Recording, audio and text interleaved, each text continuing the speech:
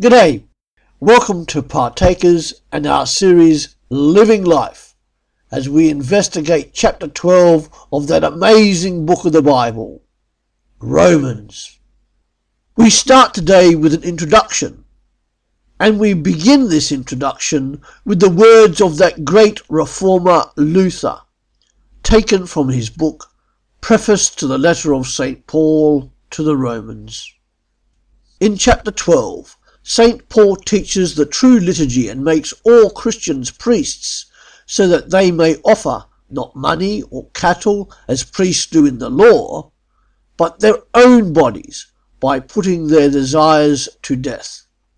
Next, he describes the outward conduct of Christians whose lives are governed by the Spirit.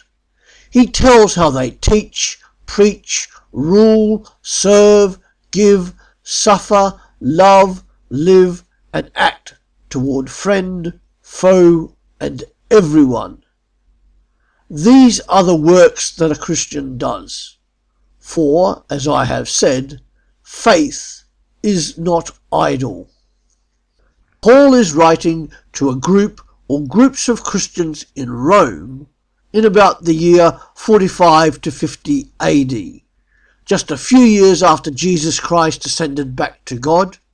Indeed, just a few years after he himself, Paul, turned to Christ after Christ stopped him on the road to Damascus. Overall, in this letter to the Romans, the Apostle Paul presents God's plan of salvation. Salvation which is in Jesus Christ alone, and the effect that this has upon all of humanity. This gospel plan sees God's righteousness extended to all of humanity, not just the Jewish people. How so? This gospel plan, urges Paul, is based entirely on the work of Jesus Christ, God the Son, on the cross. It is received by having faith in him rather than the good works of a human. This letter of Paul's investigates such grand ideas and large ideas as guilt, faith, assurance, security, and sanctification.